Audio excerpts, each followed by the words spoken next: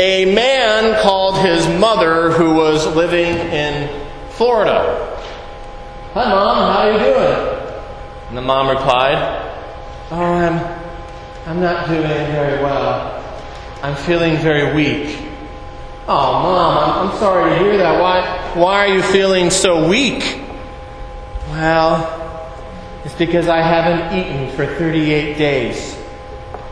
"Oh, Mom, that's terrible. Why have you not eaten for 38 days? "Well, because I didn't want my mouth to be full in case you should call."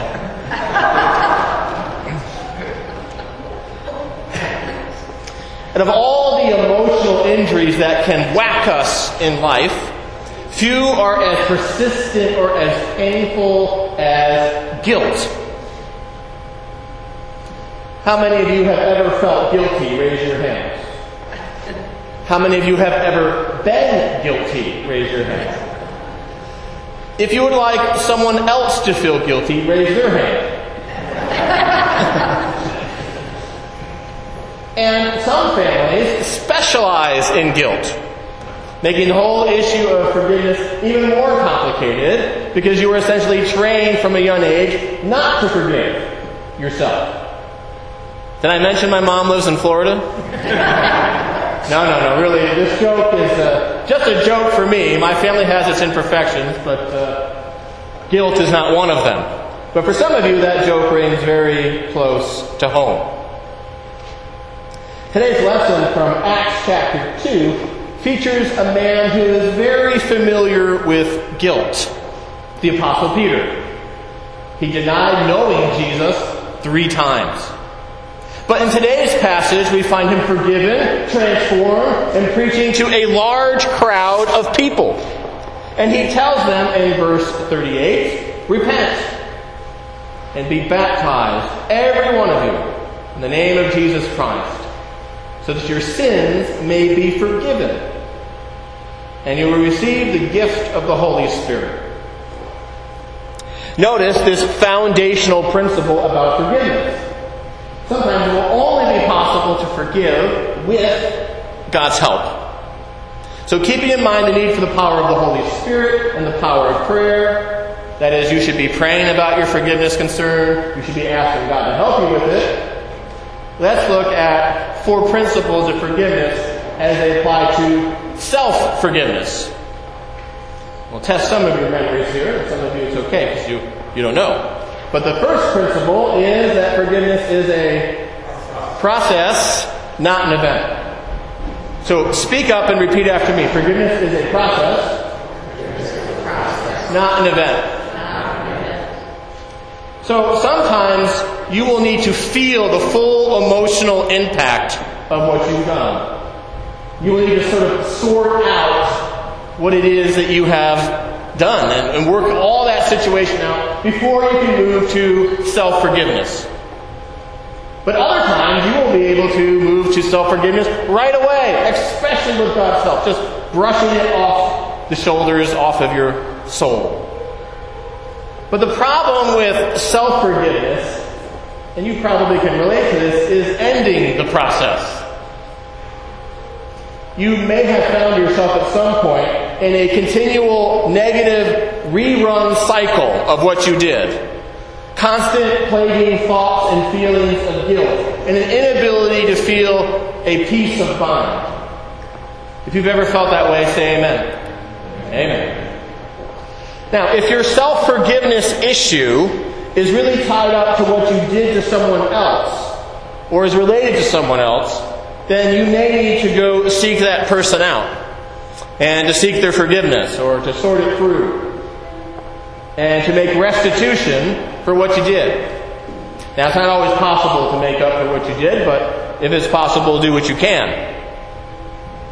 Now, if you've done that and they've forgiven you, or you've done that and they haven't forgiven you, or you can't do that because they're dead, or for whatever reason you can't contact them, or maybe your self-forgiveness issue has nothing to do with anyone else, it's something you did to yourself, whatever your process has been, if you still feel guilty, don't worry, self-forgiveness is still possible.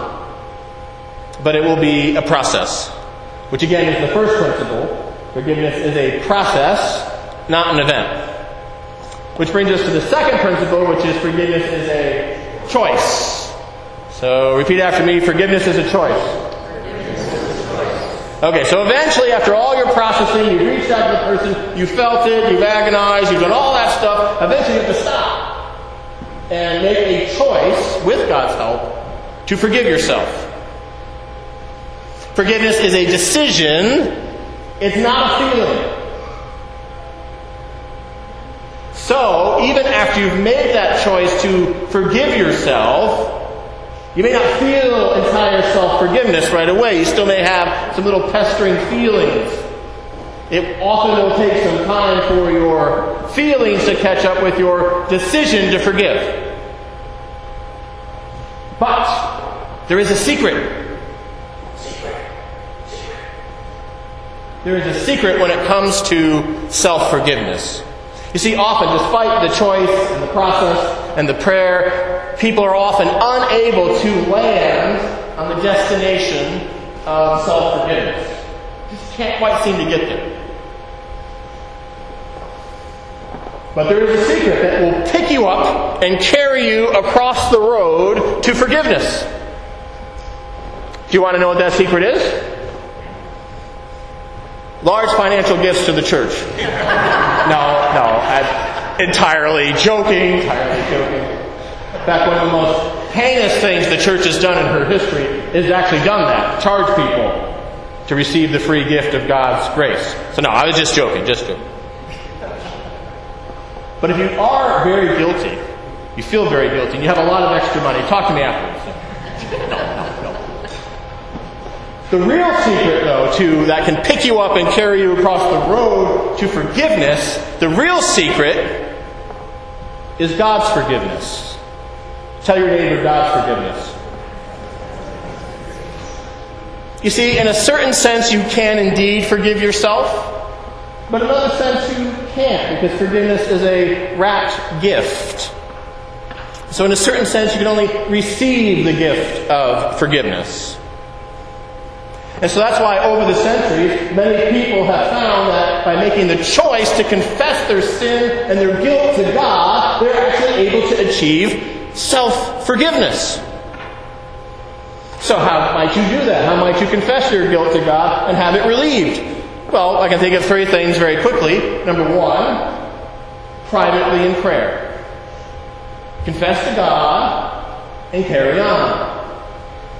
This should be Christianity 101, Christian lifestyle 101 every day. This should be the Christian life. If you're a Christian, oh, I'm sorry, I messed up, I did this, and etc. Especially if you're striving to be a disciple. So, privately in prayer. Number two is confession in church. Every week at the Eucharist, we have a time for confession. Imagine that. And in the silence that follows, you're supposed to not be thinking about your lunch and what you're going to do. You're supposed to be, that's an opportunity for you to come clean with God and confess in your heart silently the things that are burdening you, the things you did that week that you shouldn't have done. And if you truly confess, when the priest rises as Christ's representative and declares the absolution, you are truly forgiven. Number three, private confession. So if you're really burdened, you just can't shake the guilt off, private confession will be a good option. The priest is sworn to absolute secrecy, can never talk about it with anybody else. And the Anglican or the Episcopal view of private confession is all can, none must, some should. And maybe you're one of those people who should. Okay, so the first principle of forgiveness is a process, not an event. The second is forgiveness is a choice. And remember the secret, seeking God's forgiveness. And that brings us to the third principle. Forgiveness is a behavior. So speak up and repeat after me. Forgiveness is a behavior. Okay, we're still awake. Good. So after you've made that choice with God's help to forgive yourself, then you actually have to behave toward yourself in a forgiving way. Meaning, number one, you stop any sinful or immoral behavior. Sometimes, notice the some, Highlight that with a yellow highlighter. Sometimes the reason you and I continue to feel guilty is because we continue to do something that's wrong. 2, don't ruminate about it anymore. Don't just keep thinking about it again and again and again. Number 3, stop talking about it with other people. And number 4, stop beating yourself up and punishing yourself for it. Stop that. You have made a choice with God's help to forgive yourself. You are forgiven. Act like it.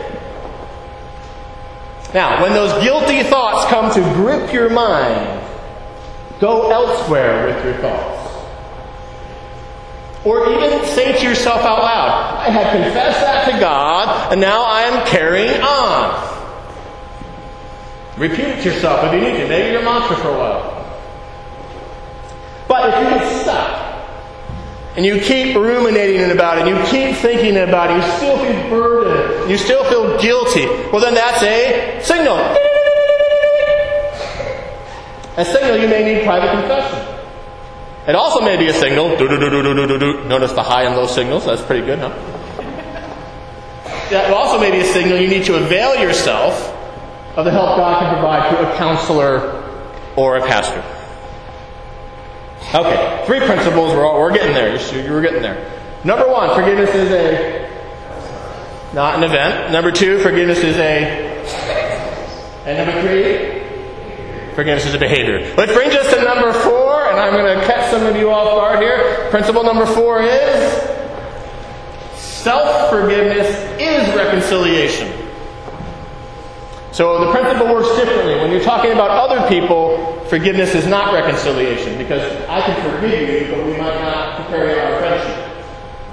But when it comes to self-forgiveness, it operates differently, as this theologian writes about.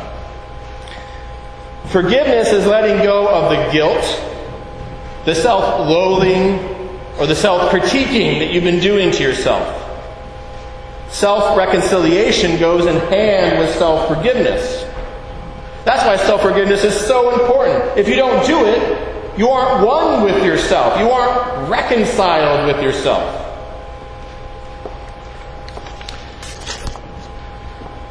So to forgive yourself, or to accept God's forgiveness, is to accept yourself as a worthy human being. Is to acknowledge that you are a beloved daughter or a beloved son of God. That you are worth it. And by the way, all those things are true of you. You are a worthy human being. You are a beloved son or a beloved daughter of God. You are worth it. Turn to your neighbor and tell them you are worth it. Let's do it one more time. I want to make sure every single person this morning hears that said to them. So find somebody else and say, you are worth it. Okay, so let's one more time look at the 4 principles. You're doing pretty well.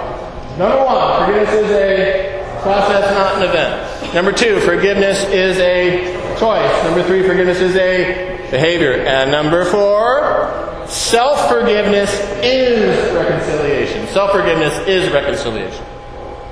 Okay. So we've really just begun to mow the giant green yard of forgiveness this morning. We've really just begun. Next Sunday we'll be looking at forgiving God. Now that may be painfully true for you, or someone you know, or that statement may seem really odd. Forgiving God. That may seem unacceptable, even blasphemous. But that's next week. There was a man in the 18th century who was a slave ship captain.